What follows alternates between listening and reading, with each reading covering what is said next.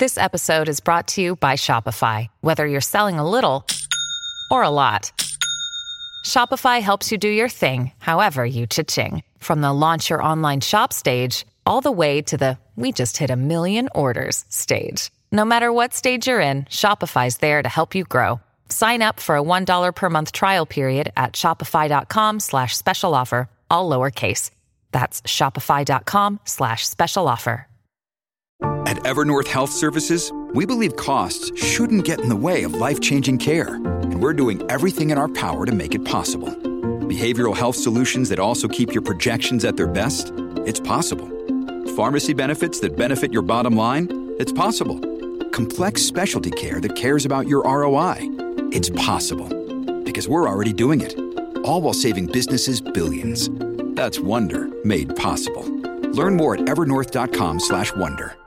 Slow Burn Media and Bill Huffman present Who Killed, a podcast that provides a voice for the voiceless. I can't believe this stuff about Ken. I just plain do not believe it. Investigators poured their heart and soul into this case. I mean, they leave a little bit of themselves from what I've seen here. And did a review of all the stuff that was there, evidence and the case file, and decided to send some of the evidence materials in to the State Crime Lab for a review with the newer technology. And that's where we identified that there was some DNA. In 1956, 16-year-old Patty Kalitsky of Great Falls was raped and murdered. Her boyfriend, 18-year-old Malmstrom Airman Dwayne Bogle, was also killed. Detectives looked at 35 suspects, including crime boss James Whitey Bulger, who had been in the area and arrested for rape in 1951. Another suspect was Edward Wayne Edwards, the subject of a book by former Great Falls Police Detective John Cameron, who was linked to Lover's Lane murders in Ohio and Wisconsin. Wilson called Gould an ideal neighbor. He was an easygoing, soft-spoken. He didn't drink. He didn't raise Cain. I never heard him cuss in my life. Just a real good man. We did do a lot of research and looking to see if there was any unsolved or homicides in relation to where he was at certain times. We just were not able to find any. Our duty is to make sure that we solve these cases, solve them the best we can. Hello and welcome to episode 122 of Who Killed. I'm your host, Bill Huffman, and this is a Slow Burn Media podcast. On this week's episode, we'll be taking a look at a few cases that have recently been solved with the ultimate crime fighter, genealogy DNA, or familial DNA. It's really nice to actually see a return of the summer of justice, as it seems like you can't go a day or two without hearing about a cold case being solved using this new technology. Now, of course, anybody familiar with familial DNA knows that this isn't brand new, but it has been something that I thought kind of slacked off last year. Now, granted, the summer of 2020 just didn't seem as active as this summer as far as 2021 goes, but that could have easily been displaced by the pandemic, and everything else just kind of got pushed to the side. So the bottom line is I'm very happy to see that these cases are being closed one after another.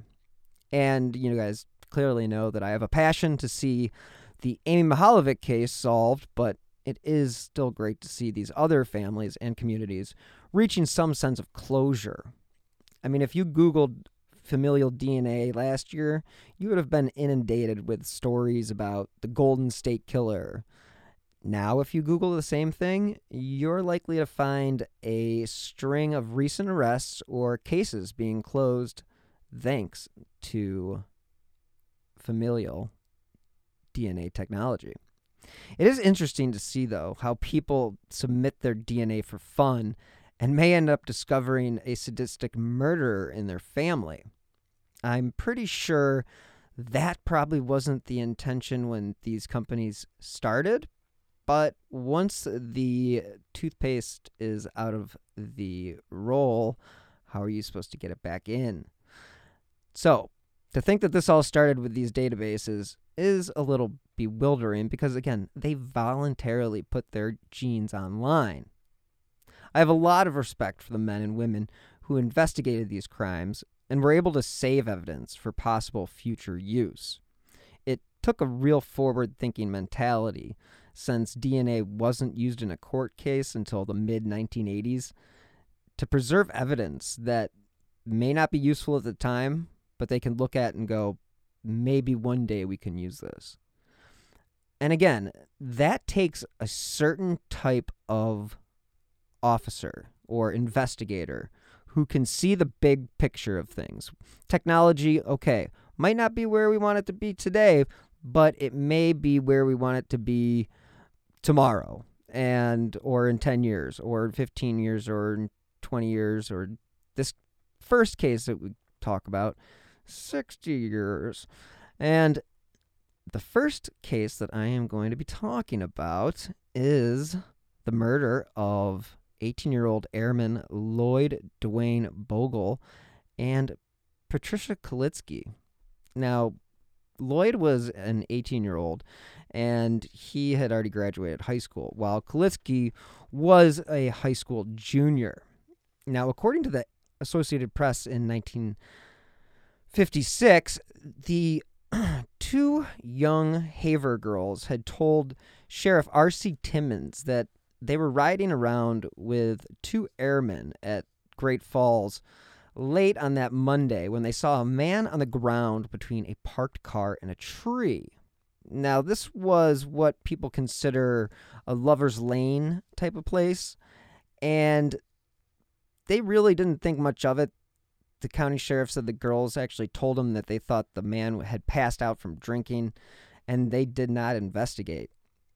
But it was 11:30 a.m.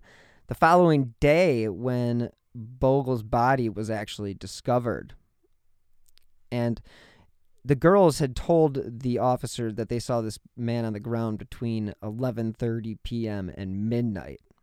Now, there was an inquest in Great Falls that Wednesday night, and the coroner, C.E. Magner, had said that Bogle had probably died between 2 and 4 a.m. Tuesday. Now, he said the shooting could have been much earlier, probably between 10 p.m. and midnight on that Monday. The Great Falls Tribune reported, quote, "The trail of a mad killer cooled tonight as authorities' best efforts failed to turn up a lead to the mysterious killing of an 18-year-old Texas airman and the girl he planned to marry."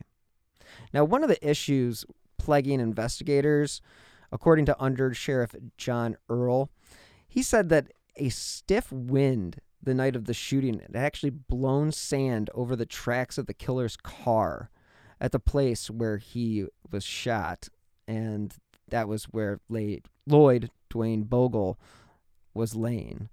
And again, the body of Patricia Kalitsky, who was blonde-haired and blue eyes, was actually discovered a day later on Wednesday in a ravine 8 miles away. Quote, "We are chasing down several leads," Earl said, "but nothing new has developed." Now, of course, there were lots of questions to be asked at the Air Force Base, and that was Malmstrom Air Force Base, where Lloyd Bogle had actually been a airman. And Sheriff D.J. Leeper had said that the Air Police were questioning an airman who had allegedly argued with Bogle a few days before the shooting. But he said, unfortunately, quote, "We are not holding anyone." And again, Leeper said there was little doubt that they were slain by the same person. Officials said the killer apparently carried out the executions in, and this is what they wrote back in the 1950s, in the Chinese manner. Each victim appeared to have been forced to kneel back to the killer and was shot behind the ear. The sheriff said that neither showed a sign of struggle, and he ruled out both sex and robbery as possible motives. Again, Patricia's body was fully clothed. An expensive camera was actually found in Bogle's car, And then $5 in cash was on his body. Now, again, $5 in cash would probably be like $50 today, so why not take it? The pair had been dating for several months, and apparently they were last seen at a drive-in restaurant on that Monday night. Now, according to the girl's parents, Mr. and Mrs. Henry Kalitsky had said that the couple had eloped when they failed to return Monday night. They thought that was the case, and unfortunately, their worst nightmares actually were about to come true. Now, Bogle was attached again to the Malmstrom Air Force Base, and he had been at Kalitsky's house during the Christmas holiday. And apparently, the day before, or the day of the murder, Mrs. Kalitsky said that Bogle appeared so moody that she actually asked him about it. And she said that he replied with, quote, "I've got the blues and I just can't shake them," because of an argument he had with a buddy. Again, this goes back to what investigators were talking about at the Air Force Base with a particular airman who had been arguing, apparently, with Lloyd Bogle.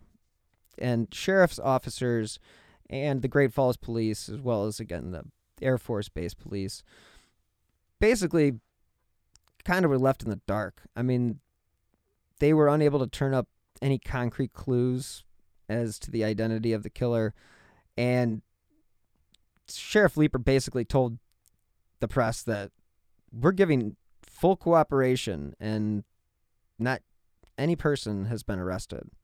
Now, a large number of airmen, again, were being questioned at the air base, and there was one brought to the county attorney's office and questioned by Leeper and county attorney R.V. Bottomley. Leeper went on to say that he had also been offered assistance from surrounding cities, other states, and the Royal Mounted Police in Canada. Again, county commissioners Thursday of that week emphasized reports are erroneous that they had ordered no autopsies to be performed without their consent.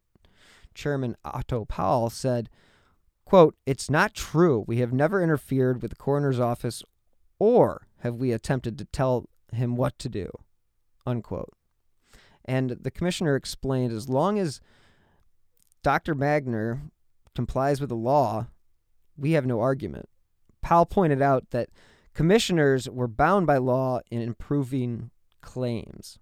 Now, questioning, again, went all over the board. People questioned acquaintances of the girl. They questioned, people at the Air Force Base. Pretty much officers did what you do in this type of situation where they start checking other cities to see if there's any similar incidents where, again, they could find a connection. But this is the 1950s, so there was no internet, and communication wasn't as great as it is today, clearly. The technology just wasn't there, again. One of the more peculiar things about this case that I find to be interesting is the fact that Patricia was found 8 miles away, and she was actually found at the bottom of a steep 20-foot embankment or ravine, and she had also been shot through the head.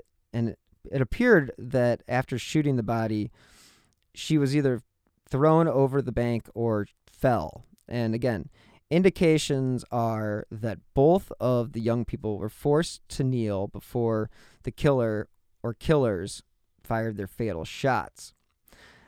The Great Falls Tribune reported that at the inquest in Bogle's death, that the jury recommended an autopsy be made, and Magner started the autopsy Thursday afternoon. He said Thursday night that the autopsy was continuing and x-rays would be taken. As yet, no trace of a bullet had been found. Now, the coroner had also scheduled an inquest for later that night in the death of the girl. A recommendation for another autopsy was expected. And again, the bullets that killed the couple have not been found, and authorities believe they were probably inside the victim's skulls. Now, Leeper had told the coroner's jury that recovery of the bullets might provide assistance in the investigation of the killings when a murderer or a weapon is located. He said, in an event such as this, they can make comparisons of the bullets. And Magner had said that the girl apparently had not been molested criminally, so she was at least spared the indignity of being assaulted.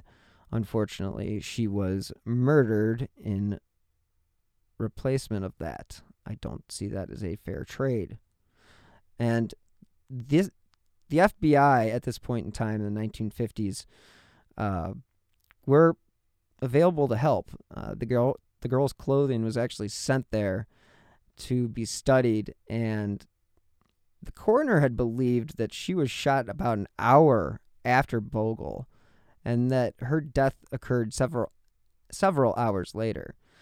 The young couple was last seen about 9 p.m. on that Monday night at a drive-in restaurant. And the girl's parents told authorities that Bogle was pretty regular at the Kalitsky home and became what they said was, quote, one of the family.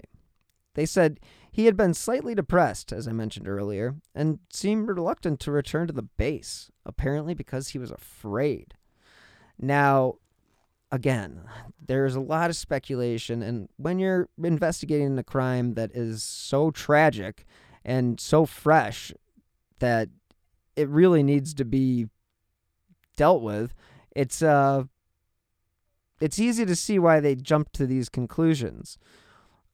Now, again, they had received information that Bogle had been in a fight with an airman at Vaughn several weeks ago. They indicated the fight had been about a girl. Put two and two together, there's a lot of reasons why they ran with this. And they said that authorities were checking all the possibilities that the brutal murders may have been committed by a spurned suitor of the girl. And again, an abandoned car was found on the Belt Highway on that Thursday, and the highway patrol had it towed to Great Falls. It was later noticed that there was a bullet hole in the door, and this is when the sheriff was notified. Now, the sheriff said Thursday of that week that it might be a clue, but his officers and police had not had a chance to check it out thoroughly. And again, no one was being held at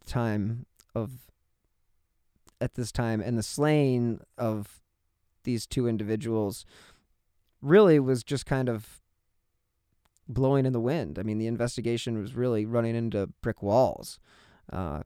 He said that some of the people that he questioned, might turn up to be linked to other crimes.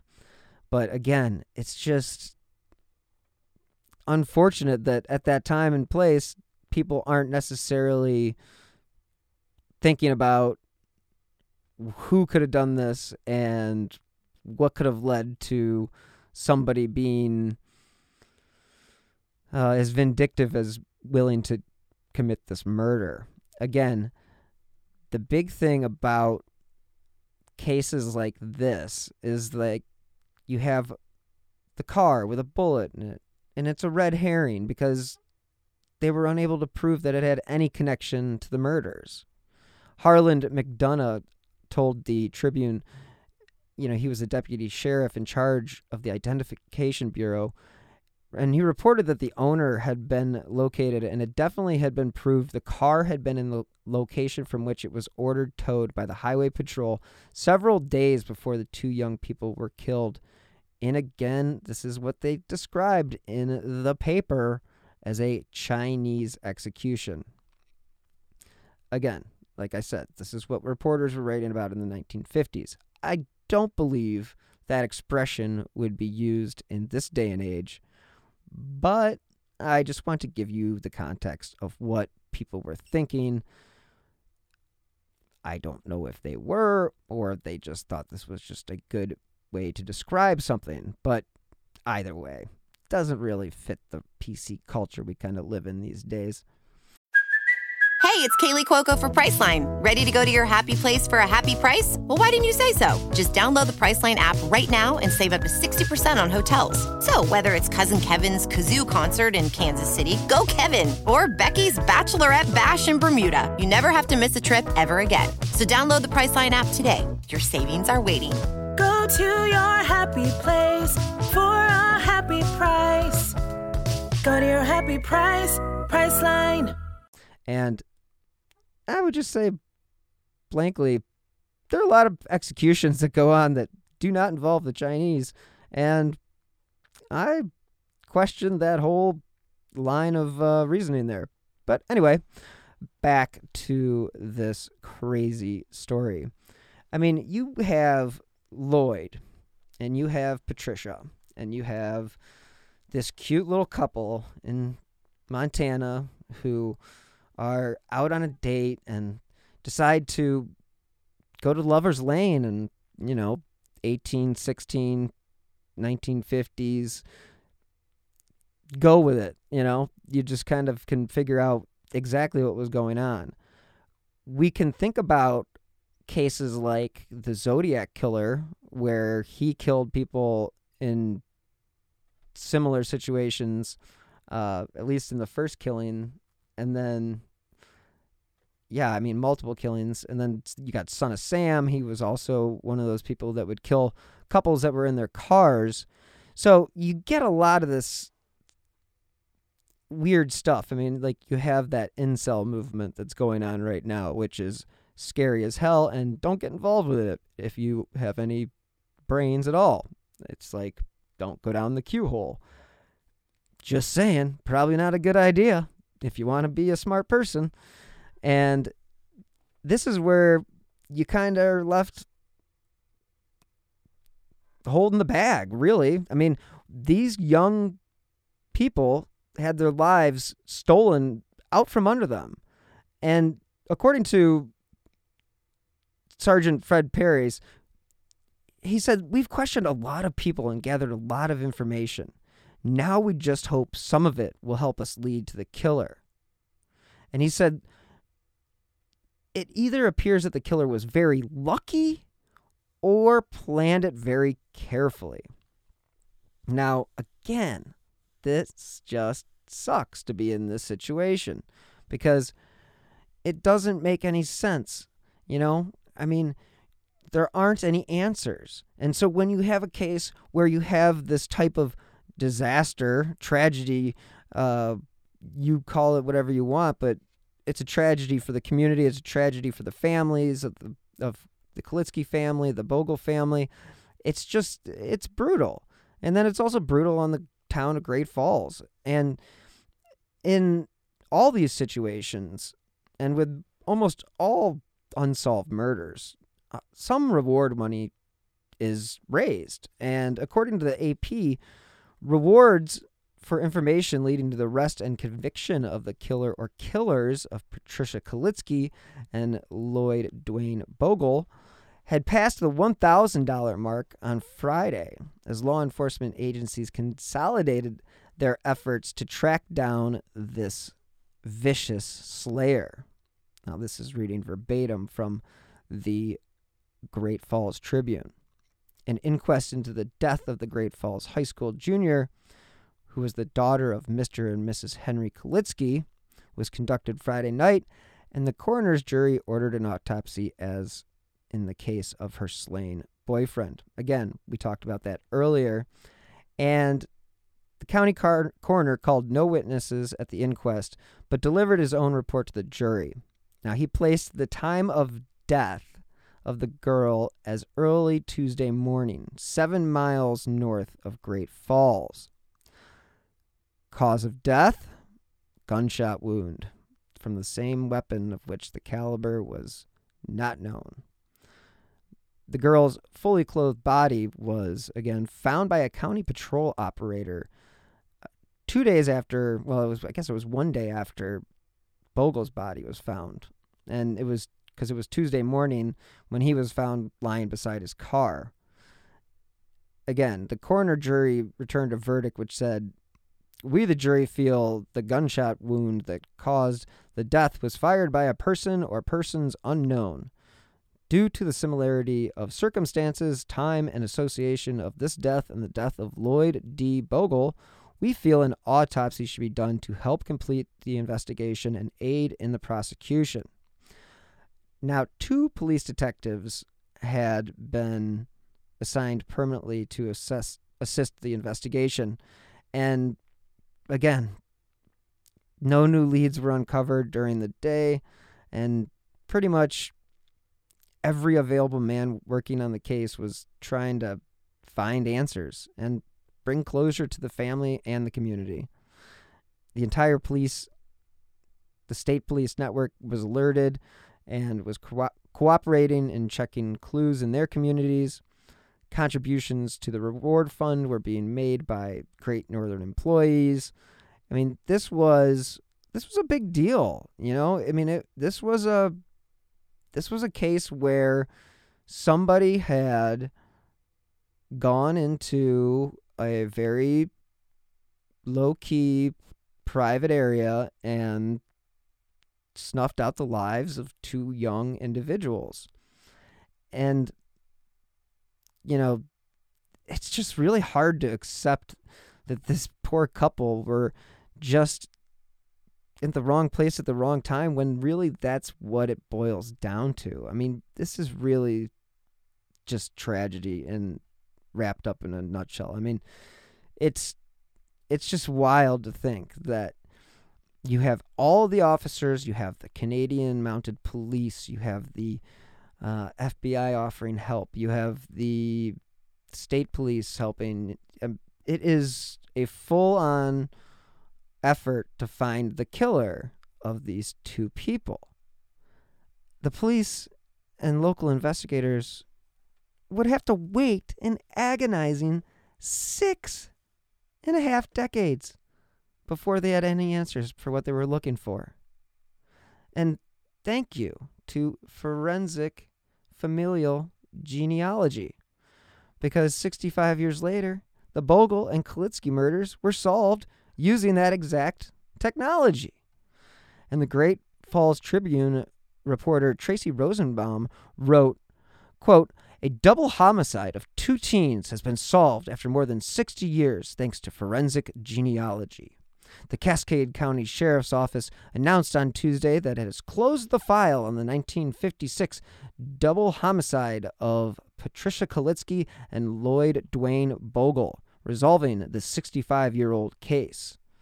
Through the use of DNA testing, unavailable at the time of the killings, and decades of investigation, CCSO has now concluded that Great Falls native Kenneth Gold, now deceased, more than likely committed the murders.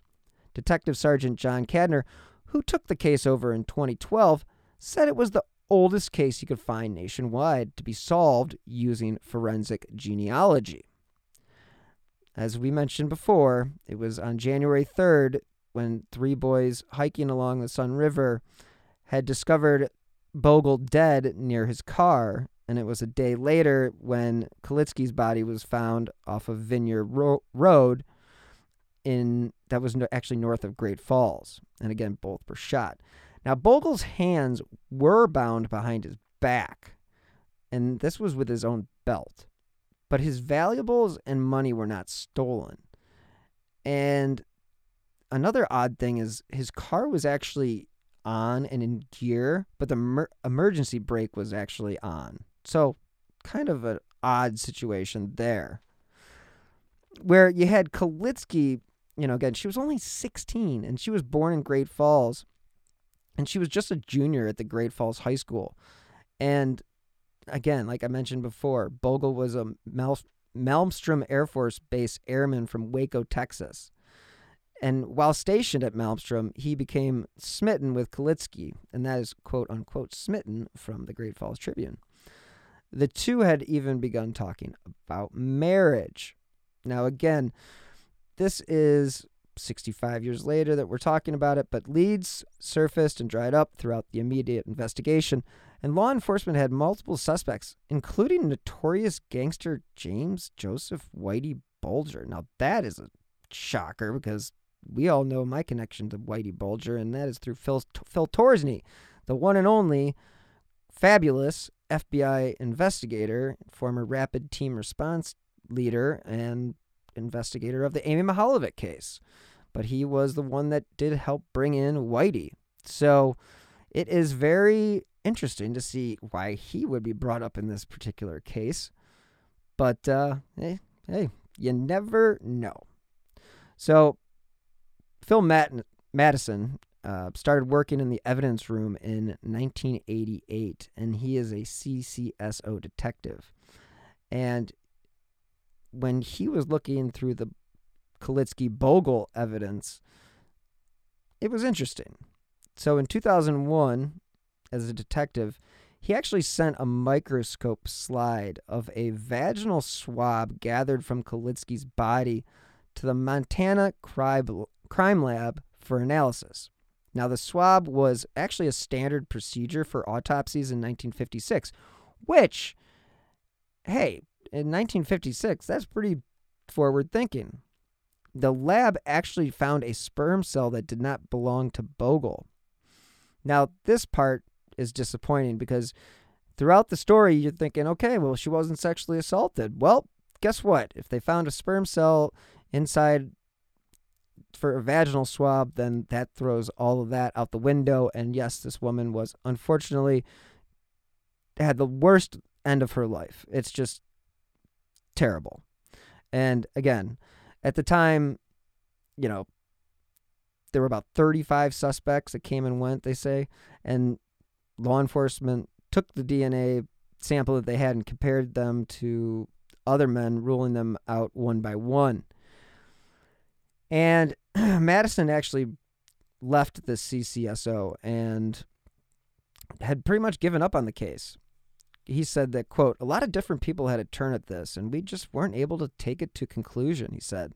"I think it opens up a whole new door for working old cases, and also just goes to show you how important the initial evidence gathering is in all these cases." That goes back to what I was saying about having forward-thinking investigators at the time of this murder. Again, 1956, they didn't know what the hell they were doing. I mean, you had fingerprints, and that's about it. And maybe blood type, maybe. Now, the case that made everybody, and you, the listener, me, the podcaster, aware of this fabulous technology. I mean, we may have been aware of it, but the biggest story clearly is the arrest of Joseph James DeAngelo, you know, the Golden State Killer. And again, he was pretty much, I think, the first. Well, he was at least the biggest name connected through forensic genealogy. And in 2019, detectives actually worked with Bode Technology to perform some more tests on the DNA evidence that was found on Kalitzky's body. They were actually able to upload the sample to a voluntary genealogical database where they discovered a possible familial connection. Ding, ding, ding. Tracing that family's tree led investigators to suspect Gould, a man born and raised in Great Falls. Now, Gould was born August 23rd, 1927, and died May 31st, 2007. So this guy got to live 80 years if he committed this murder. I mean, that's just not fair.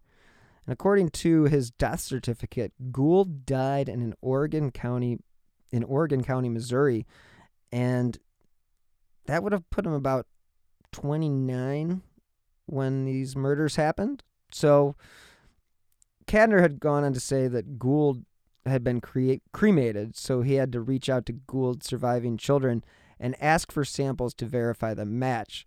Now, this is reporting from the Great Falls Tribune. Quote, "I wasn't sure how they were going to react when I come to them saying, 'Hey, your dad's a suspect in this case,' but actually they were great to work with," unquote.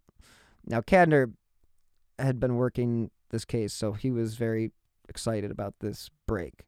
Now, Gould's family home was located a little over a mile from where the Kalitzky family lived, and he was known to ride horses throughout the area. Now, again, according to the Great Falls Tribune, Gould was 24 when he married 16-year-old Lulu Bell Brown in 1952. Well, coincidentally, after the murders, Gould sold his property in Tracy. His family lived in Geraldine and Hamilton before moving to Missouri in 1967. They never returned to Montana. Gould did not have a known criminal history and was actually never interviewed during the murder investigation.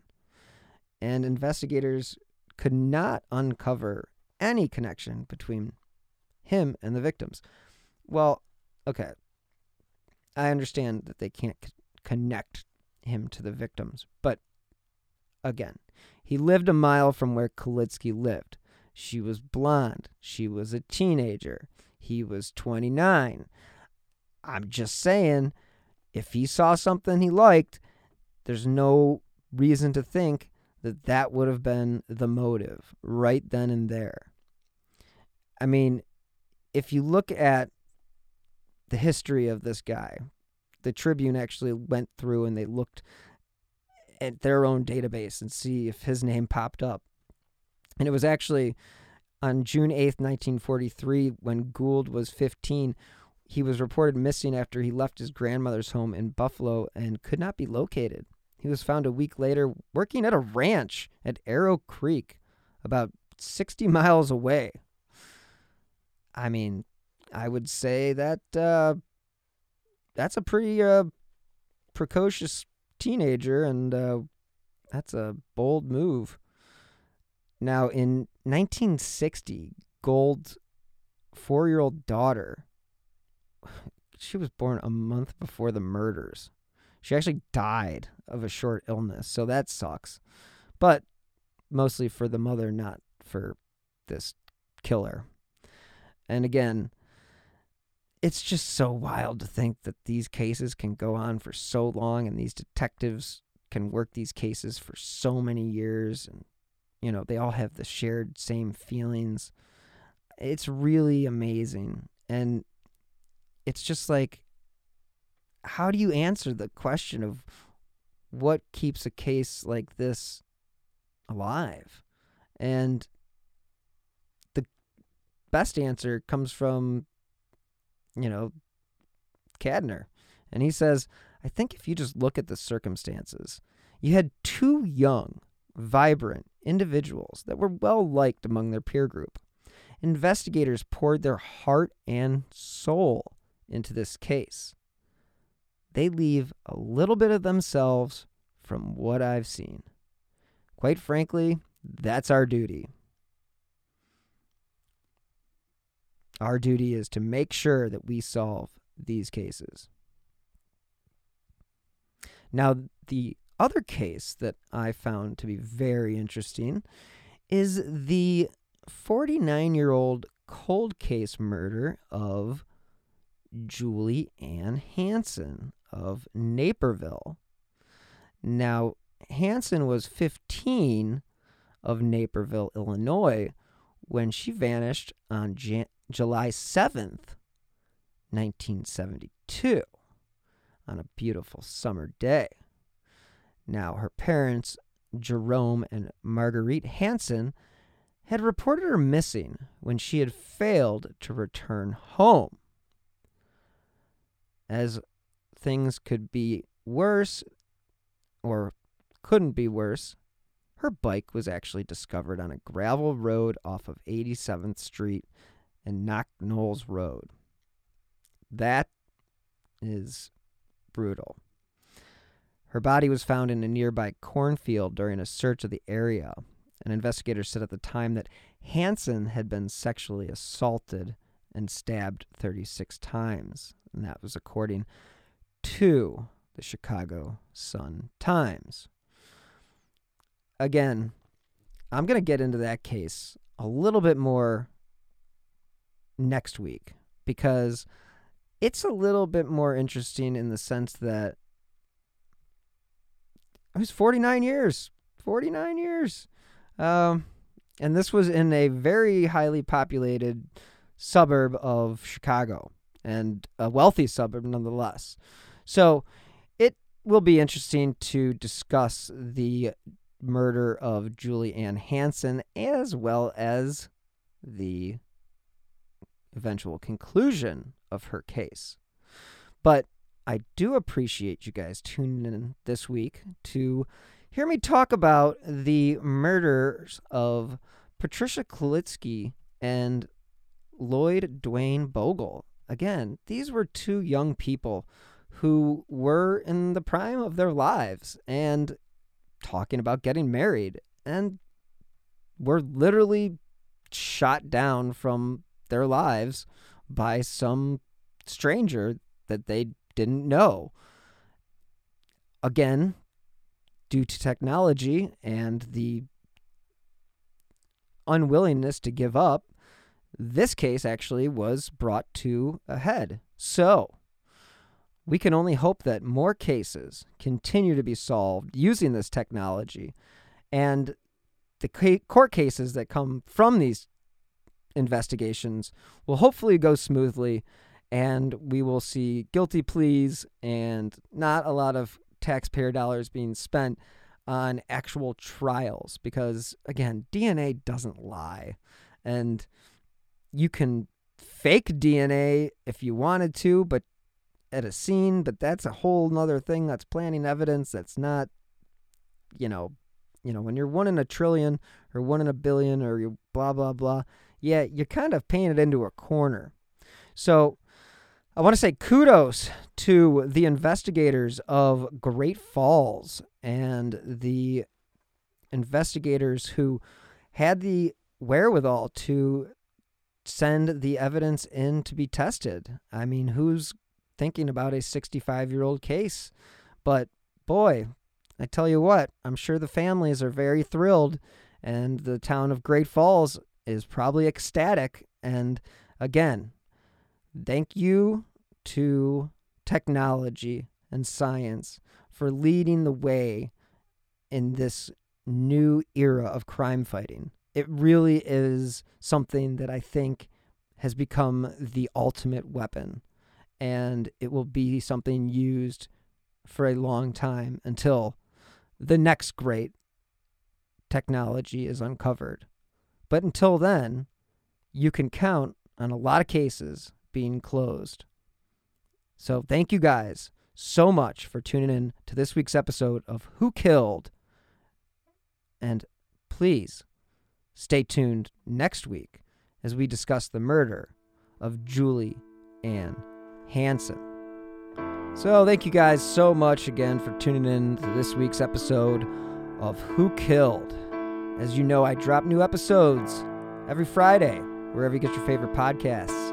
As always, if you enjoy this podcast, as well as my other shows, you can directly help support the shows by clicking on the link in the show notes.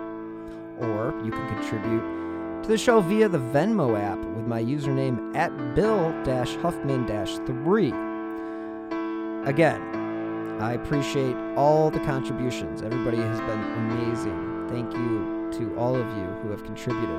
Every contribution, big or small, really does make a difference. So you can help support the show with a donation, or you can leave a 5-star review, because that also helps keep the cases that I cover in the spotlight. And if you want to stay up to date on some of the cases that I've covered, as well as the new shows that are coming down the pipeline, always follow me on Twitter at BillHuffman3. Thank you so much again, listeners. Until next time, be healthy and stay safe.